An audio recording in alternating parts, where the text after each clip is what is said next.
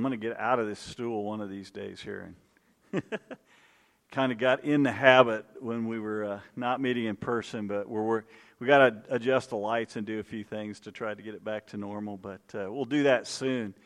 And just want to thank Abby for playing this morning. Susan's gone, Steve's gone. As you guys, if you know me, like getting up here and playing guitar and singing, that's way harder for me than getting up here and preaching. So I'll be glad when Steve's back next week. And thanks, Abby, for filling in. We appreciate that. Well, as most of you know, this last year, I mean, the effects of COVID have been devastating, right? I mean, think about it. I think this week here in the United States, we passed 600,000 deaths. And around the world, the number is somewhere pretty close to 4 million. And that doesn't count all the people. I mean, you guys probably know some of them, those that are still impacted, still living with the effects of having had COVID. But I'm not sure that the physical impact is the worst. I mean, there have been all kinds of studies that have been done that show people feel much more lonely right now, that they're kind of isolated. All the mask wearing and the physical distancing. I mean, I'm not a big hugger myself, but I'm longing to hug other people and shake their hands and just have that physical contact. So it's not surprising that that's happened. What is surprising to me, this is just kind of interesting when I was doing some research this week, is in spite of all the claims you may have heard to the contrary, for some reason suicide rates are actually down in the United States over the last year and a half or so rather than increasing. So it's really strange. But no doubt people are feeling alone. They've been isolated, Zoom meetings and all the things that we've gone through. And so it's really easy to feel isolated. And the fact is that that's not a new problem. It's something that's been around. As we're going to see this morning, it goes back to the time when the Psalms were written. And so this morning we're going to continue in our series, Psalms, the Language of Prayer. And we're going to see not only were people lonely back then and feeling all alone, but we're going to see the good news in that is that we can pray to God. We can take those feelings to God, and that God can take and turn those around in our lives.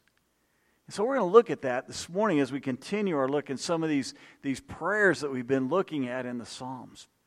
Now, before we do that, though, I want to give you a little bit of background of the Psalms that I think is going to be really important to help us understand the passage that we'll look at this morning. If you have your Bibles, go ahead and take them out. Open up to Psalm 42. We're going to be looking at that psalm and the one following it in just a moment. But as you do that, as you open up to Psalm 42, you'll see that right before that psalm, most of you will have a heading in your Bible that will say Book 2. And you might be wondering, well, why is that there? What does it mean, Book 2? Well, when the Psalms were written, they were written over a long period of time. They were written by a bunch of different authors. And at some point in time, nobody really knows exactly when or who did it, but somebody took all those Psalms, the 150 or so Psalms that were existing, and they combined them and they put them into one book. And they probably wrote Psalms 1 and 2 as an introduction to the book, and they probably wrote Psalm 150 as kind of a conclusion, but then they divided them into 5 books. And those 5 books were designed to probably match up with the first 5 books of the Bible. We know that as the Torah or the Pentateuch. And it's really amazing. If you look in these 5 books of the Psalms, you will see that each of those do really correspond. So that means that Book 2, the one we're going to look at today, the Psalms are in Book 2, that corresponds to the book of Exodus. And what is the book of Exodus about? It's about God redeeming and saving His people out of slavery. And you're going to see that a lot of the Psalms in Book 2 will have that kind of theme behind it. Even the one we're going to look at today, we're going to see how God can redeem us and how He can save us and bring us out of those times when we really feel alone. You'll also notice that many of the Psalms have a title to them, what technically is known as a superscription. And that title or that superscription, it'll tell us something about the psalm. Sometimes it tells us who it's addressed to. Sometimes it'll tell us the author. Sometimes it'll tell us the circumstances in which the author wrote. Not all the psalms have them, as we'll see in just a moment, but many of them do.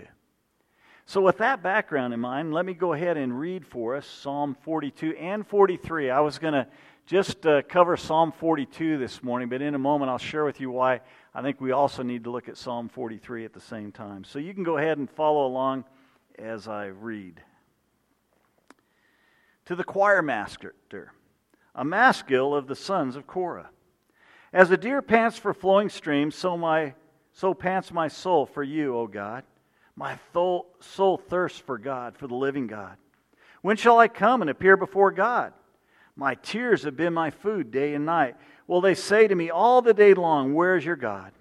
These things I remember as I pour out my soul, how I would go with the throng and lead them in the procession to the house of God, with glad shouts and songs of praise, a multitude keeping festival. Why are you cast down, O my soul, and why are you in turmoil within me? Hope in God, for I shall again praise Him, my salvation and my God. My soul is cast down within me, therefore I remember you, from the land of Jordan and Hermon and Mount Mizar. Deep calls to deep. At the roar of your waterfalls, all your breakers and your waves have gone over me. By day the Lord commands His steadfast love. At night His song is with me, a prayer to the God of my life. I say to God, my rock, why have you forgotten me? Why do you go mourning because of the oppression of the enemy? As with a deadly wound in my bones, my adversaries taunt me. Well, they say to me all day long, where is your God? Why are you cast down, O my soul? And why are you in turmoil within me? Hope in God, for I shall again praise Him, my salvation and my God. Vindicate me, O God, and defend my cause against an ungodly people. From the deceitful and unjust man, deliver me. For you are the God in whom I take refuge. Why have you rejected me? Why do I go about mourning because of the oppression of the enemy? Send out your light and your truth. Let them lead me. Let them bring me to your holy hill and to your dwelling. Then I will go to the altar of God, to God my exceeding joy, and I will praise you with the lyre, O God, my God. Why are you cast down, O my soul? And why are you in turmoil within me? Hope in God, for I shall again praise Him, my salvation and my God. Now I want to look first at the superscription here to Psalm 42. And you'll notice the first thing it says here, it's addressed to the choir master. So we know that this was used in the worship of Israel. It was probably sung in their worship services as they got together to worship God, their corporate worship gatherings, and they would sing that.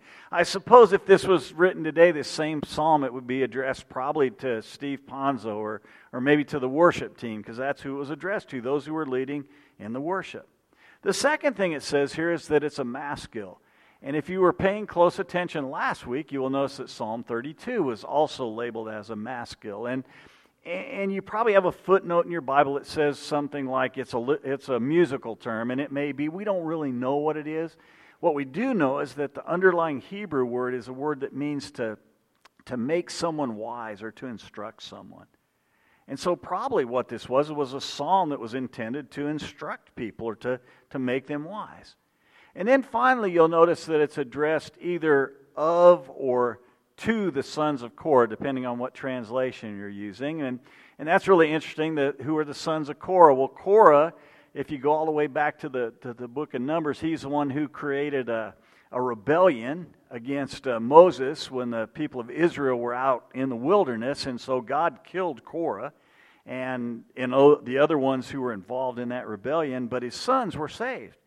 And their ancestors eventually became kind of the worship leaders in the congregation. We know by the time of David from 1 Chronicles that they were leading the music, really, in the worship time there in the tabernacle and then later in the temple. Now, most people attribute the authorship of this psalm to David. Traditionally, he's the author, which means if that's true, then this should be to the sons of Korah rather than of the sons of Korah. They were probably the recipients of this psalm rather than the ones who actually wrote it. And we can't be sure of that, but just to make things simple this morning, what I'm going to do is I'm going to just refer to David as the author of this psalm, so you don't have to hear me say the psalmist 100 times this morning. So we'll just use David. That'll be a little bit simpler. Now I want you to look at the superscription for Psalm 43. What does it say? Good. I'm glad. If you have a Bible that has a superscription, somebody else put it in there. There's not one there, which is one of the reasons that a lot of people, a lot of biblical scholars, and I tend to agree with them, they think Psalm 42 and Psalm 43 were originally one psalm that somehow got split into two. That's supported by the fact that if you go back to a lot of the old Hebrew manuscripts, they were actually included together as one psalm. And for me, here's the thing that really seals it. Look at verse 5 of Psalm 43. Does that look familiar to you? Where else do you see that verse? See it back in Psalm 42, right? 2 times, in verses 5 and in verse 11 again. That is the only place in the Scripture we find that phrasing, or even anything really close to it, which again kind of ties those two together. So that's why we're kind of using both of these this morning, because they probably were originally this one psalm. And when we do that, and when we think about the whole idea that's expressed in both these psalms together, here's the main idea that I think is expressed there, and the one we're going to look at this morning, and that is this. When I'm feeling all alone, it's more important to pursue God than to pursue a plan. It's more important to pursue God than to pursue a plan. I mean, most of the time in our lives, not only when we're alone or feeling alone, but when we have any kind of problems, what do we tend to do? We want to make a plan to fix it, right? Especially us men. We're really good at that. And here on Father's Day, thank you, fathers, and we honor you for what you do. But let's face it, guys, we always want to fix everything, right? And all of us tend to do that too. But here the psalmist doesn't do that. The first thing he does, right in the very first 2 verses, he says, God, I'm feeling all alone, but the first thing I'm doing is I'm going to seek after you. And he says, I'm going to seek after you like a thirsty deer pants for water. I've seen that personally, what that looks like here over the last few months. I mean, usually we have a bunch of deer that kind of feed on the hill down below our house there out in the common area, and we haven't seen them for a while. And the reason is that hill is dry. There is no water. There's nothing green anywhere. So what have they done? They've gone to where they can find water. My guess is probably some of the golf courses in the area that water their grass.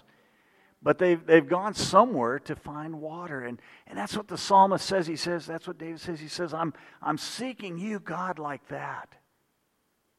The circumstances of this psalm certainly fit in with what David was going through. And when he would have been alone, his own son Absalom creates this great chaos and this violent overthrow of David, his father. And so David has to run from his own son.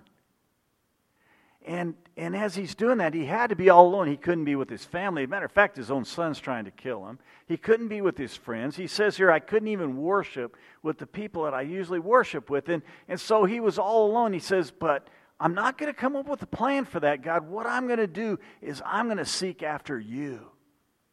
And that's the same thing for us. When we're all alone, it can be real easy to try to find some kind of activity to get involved in or something to do or come up with some kind of plan, when what we really need to do is to seek God and to pursue Him. And one of the best ways that we can do that, as we've been talking about in this entire series, is that we can pray to God. And fortunately for us, David gives us here a pattern or some clues as to how we can pray when we're feeling all alone. So let's look at those this morning. Let's look at how can I pray when I'm feeling all alone. The first thing that I need to do is that I need to make sure I know God personally. If you've been with us at any time at all here at Thornydale Family Church, you know how often we talk about the importance of knowing God personally, of having a relationship with Him that only comes through faith in Jesus Christ. You see, if you don't have a personal relationship with God, you can try all this other stuff I'm going to talk about today, and it's probably not going to work. Now, it is true that whether you're a disciple of Jesus or not, biblical principles do work. For instance, in your finances, if you follow the principles laid out in the Scripture, you'll probably be doing pretty well with your finances, whether you're a believer or not. But most of the blessings that come from following Jesus and being obedient to Him only come to those who have put their faith in Jesus Christ, who have that personal relationship. And we see evidence of that here. We know that God was a personal God to David. You know how we know that? First of all, look at all the first person pronouns here. God is not just a God. He's, to David, my God. He says, you're my salvation. You're my God. You're the God of my life. You're my rock, my exceeding joy. So he wasn't just some generic God out there. He was David's God. He had a personal relationship with him. But there's something even further other than those personal pronouns that we see here that indicates this idea that David had this personal relationship. You will notice if you look through here that I think if I counted right, in the two Psalms, 19 times the word God is used, which is the Hebrew word Elohim. And that is just kind of the generic name, if you might want to say it, for God. You have to look at context to determine, is it God, the one God, or is it a God? You know, it's God with a small g. And so David, he calls God 11 times, or 6 times, I guess, before verse 8 and 11 times after. I think it's actually 8 and 11, if I might put the numbers up there wrong. But he calls him God. But right in the middle, and if these two Psalms were one, you know what the middle verse would be? Verse 8 of Psalm 42. And right in the middle, what does he call him? He says, my Lord, my Yahweh. That was the personal covenant name of God that indicated this relationship that God had with his people. And I think that was the turning point for David when he could say, you're not just a God, you're my Lord. That he was able to work his way through that aloneness and that loneliness that he felt. So that has to be the first thing. If you don't have a relationship with God, none of the rest of this stuff, frankly, is going to work. So you have to start there. The next thing we can do as we pray through these alone times is to be honest with God. I love that here. We've talked about last week that these Psalms that we're looking at in this series, that they're honest, they're raw. I mean, David he pours out his heart to God here. He's not afraid to do that. And I think sometimes we're afraid to do that, aren't we? Somehow like God can't take it. But let's face it, God already knows everything you're thinking already, right? So why not have a conversation with God about those things that are going on in your mind? And that's what David does here. He says, God, I'm being overwhelmed by all these enemies around me. They're going around and saying to you, hey, where's your God now? And he felt like that he'd been rejected. He felt like that he'd been left alone. He felt like God had forgotten him. And so he just tells God that. Now, there is, I think, a line we can cross. If we come to the point where we begin to blame God for things that He's not doing, or we begin to accuse God of doing things that are outside of His character, then there's probably a problem. But I don't think David crossed that line here. He's just being honest. God, I feel like I'm forgotten. I feel like You've rejected me. And sometimes we just need to be honest with God about how we're feeling. And when we do that, God can use that process as we discuss those things and talk about those things to draw us back to Him. I mean, the Bible is filled with examples of some very godly men who had those kind of conversations with God. Not only David, but think about people like Moses had some conversations like that, right? Elijah definitely had some conversations. I think Peter had those kind of conversations. John the Baptist sure did.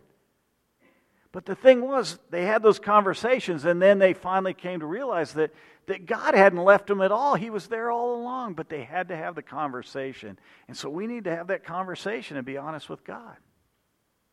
The next thing that we need to do is to not expect a quick fix. That's what we always want, isn't it? Like, man, God, again, it kind of goes back to this idea, God, just give me a plan and I'll do it. Or just give me the magic words to pray, God, that'll take care of my loneliness, that'll take care of my depression, and I'll do it. But we don't see that at all here with David. As a matter of fact, if you look at the structure of these two Psalms, you'll see that David goes through these 4 cycles of lament and hope, lament and hope, lament and hope, lament and hope. And I think that pattern is really instructive here, because what it shows us is that David doesn't get a quick fix. He goes to God and he takes that lament there. He says, God, this is how I'm feeling. And then he comes back and says, but God, I'm going to hope in you. But God, I feel like I'm forgotten. Well, but I'm going to hope in you. And he goes back and forth and back and forth. And I think, to be real honest, most of us, that's what happens, right? When we're alone, we don't get a quick fix. Things aren't always going to go back to normal. They're not going to be made right all at once. It sometimes takes us going through that cycle 3 and 4 and 5 and 6 times. But we just have to be persistent in doing that. What we can't do is allow our aloneness, allow our depression to take control. We have to keep fighting the battle. And we see that even with David. He gets to the end of these 2 Psalms and everything's still not fixed. He still says, I'm still fighting the battle. God, I'm still trying to find hope in you as I lay my life before you. But he doesn't expect the quick fix. He perseveres, and we need to do the same thing. The next thing we need to do as we pray to God is to focus on God's character and not my circumstances. Now, David does lay his circumstances before God. He says, yeah, God, these people are chasing me. I mean, my own son is trying to kill me. I can't go worship with the people I used to worship. But the thing is, he doesn't sit there and dwell on them. He kind of lays them before God and then just leaves them there. And he doesn't dwell on them over and over and over again. But what he does dwell on is the character of God. You see him constantly going back and remembering the things that God has done in his life over and over again. I think the key to this whole process, or this whole part of praying to God about our aloneness, is really summed up in verse 3 of chapter 43. It says this, send out your light and your truth. Let them lead me. Let them bring me to your holy hill and to your dwelling. Here's what he's saying. He's saying, you know, God, I'm not going to be led in life by my circumstances. I'm not going to live life according to my feelings. I'm going to live life according to who you are, what your character is, because that never changes. I can depend on that all the time. Now, for us, how do we do that? We go back to God's Word, right? Because that's where God reveals himself to us. That's where we see his character. That's where we see the things like David saw here, like God's steadfast love that he's going to focus on. He focuses on the fact that God is his rock. God is his salvation. God is his refuge. He can take refuge in God. And so here's what I want to encourage you to do, is that if you haven't already done this, is to find some passages in the Scripture that can kind of be your go-to places when you're feeling all alone, that you can go back to God's Word and you can say, God, based on what your Word says, I know I'm not alone. I know that you're with me. Now, I'd encourage you to memorize a couple of those. I know that's a dirty word for some of you. But if you can't do that, at least know where to find them. And I'm going to give you 3 this morning that I think are a good place to go, a good starting point. First one's found in Deuteronomy 31, verses 6 through 8. And I'm going to come back to that one a little later on at the end of the message this morning, because I think it's such a great passage. Probably one of my favorite passages in the entire Bible is Isaiah chapter 43. I know you've heard me use it before. It's the passage in Isaiah where it talks about the fact that when we go through the waters, we won't be drowned. We go through the fires, we won't be burned up. And the reason is because God is with us. That's a great passage to go to. Another one is Hebrews 13, verses 5 and 6, where God promises that He'll never leave us or forsake us. And so I'd encourage you, memorize those, write them down, find them, put them in a place where you can find them. And when you're feeling alone, you go back and you focus on God's character and not on your circumstances. The next one here, the next step we need to take, and this is the one I talked to the kids about this morning, is to praise God even when I don't feel like it. David didn't feel like praising God, but what does he do? That verse that's repeated time after time again. Yet I will praise Him. Yet I will praise Him again. Yet I will praise Him again. And what David's saying is, I might not feel like praising God right now, but I'm going to go ahead and do it anyway. And you know what? I have found, I don't know about you, but I find when I'm pitying myself, when things are going tough, that if I'll spend time praising God, that's the best way to be taken out of that loneliness and depression, is to just praise God. That's why I love one of the songs that we sing, a song called Yes, I Will. Because here's what it says in the chorus of that song. Yes, I will lift you high in the lowest valleys. Yes, I will. I'll bless your name. Yes, I will. I'll sing for joy when my heart is heavy. All my days, oh yes, I will. And that ought to be what we're doing all the time. We ought to be praising God regardless of how we feel emotionally. So when I'm feeling all alone, it's more important to pursue God than to pursue a plan. We've seen that this morning. There's one last one, and somehow the slide didn't get up there for some reason. I don't know how this happened, but it's not really part of the prayer, but it's this idea that we need to make sure that we're constantly in fellowship with other Christians, that we don't isolate ourselves. I don't remember exactly how I put it. Don't become isolated, thank you. It's like all of a sudden I looked up there and that slide is missing, so I'm not sure where that went. But that's really important. It's not part of our prayer, but you can see it here with David, right? He says, I long for the time when I can go back and I can worship with my brothers and sisters. And over this past year and a half, it's really easy to have become isolated. It's really easy to get comfortable just, frankly, being at church at home in your pajamas like we've talked about before. And so I'm grateful. I'm so grateful to see all of you here. I'm still missing some of you, and I know there's some legitimate reasons why some of you still can't be with us. Thank you for the technology that allows you to be with us. We're grateful that you join us each week consistently. A lot of you have been doing that all along, so we're grateful for that. But there's something about being together with other brothers and sisters in Christ that is really, I think, one of the best antidotes to this idea of feeling lonely. And so if you're unable to come and be with us at church, at least find some way to have some fellowship with some other Christians. We'd love to see you back again. I mean, I'd love to see your smiling face, and it's nice to not preach to an empty room, to be real honest, to actually see people at least once in a while, those of you who are awake, nod your head or stuff like that. So do that. So to take us back to this big idea again, it's so important that we pursue God and not pursue a plan. And so let me speak first to those of you who may have never put your faith in Jesus Christ. As I pointed out earlier, none of this stuff's probably going to work if you don't have a personal relationship with God through faith in Jesus Christ. And if that describes you, we would love to help you walk through that process of becoming a disciple of Jesus, of committing your life to Him. But you got to let us know. We can't help you unless you let us know. And in just a moment, I'll share with you how you can let us know that you'd like us to walk through that process with you. For the rest of us that have already done that, I want to suggest something very practical for you to do. You notice I've left you a spot on your sermon outline. If you printed one out, we'll start printing them again next week and having those to hand out for you. If you don't have that, you can take a blank piece of paper or something else, and here's what I want you to do. I want you to write down Deuteronomy 31:8. It's up on the screen right now. And then this week, I want to encourage you to memorize that verse. I know there's that nasty word again.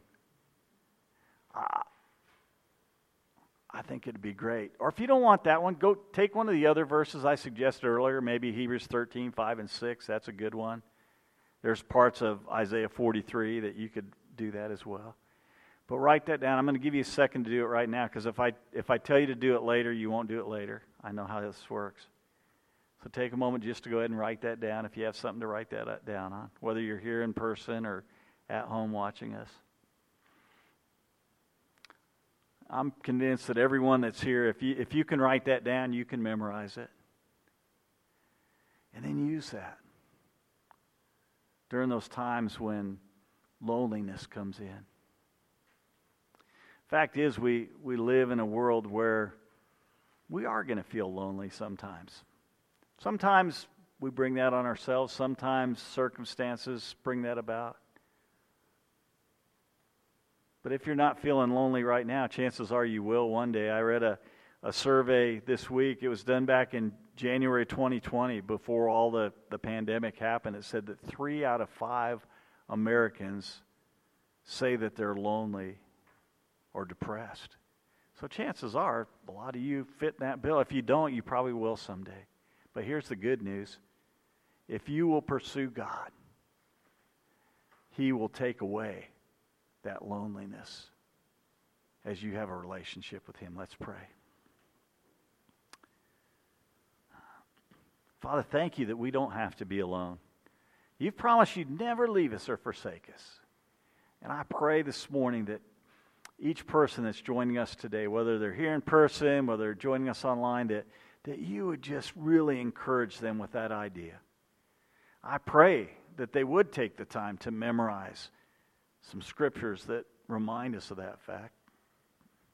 And Father, for those who might be joining us today who have never entered into a personal relationship with you, I pray today you draw them. I know there's nothing I can say to convince them to give their life to Jesus, but you can. And so I pray that you would do that, Father, for their good and for your glory. Father, help us to understand that we never need to be alone. And that when we are, that we can pursue you. And that as we do that, Father, that you will love us, draw us close to you, Father. Thank you for that. Thank you that you're our rock, that you're our refuge, that you're our exceeding joy, that you're our salvation. Father, we're grateful for all that. We thank you for it in Jesus' name. Amen.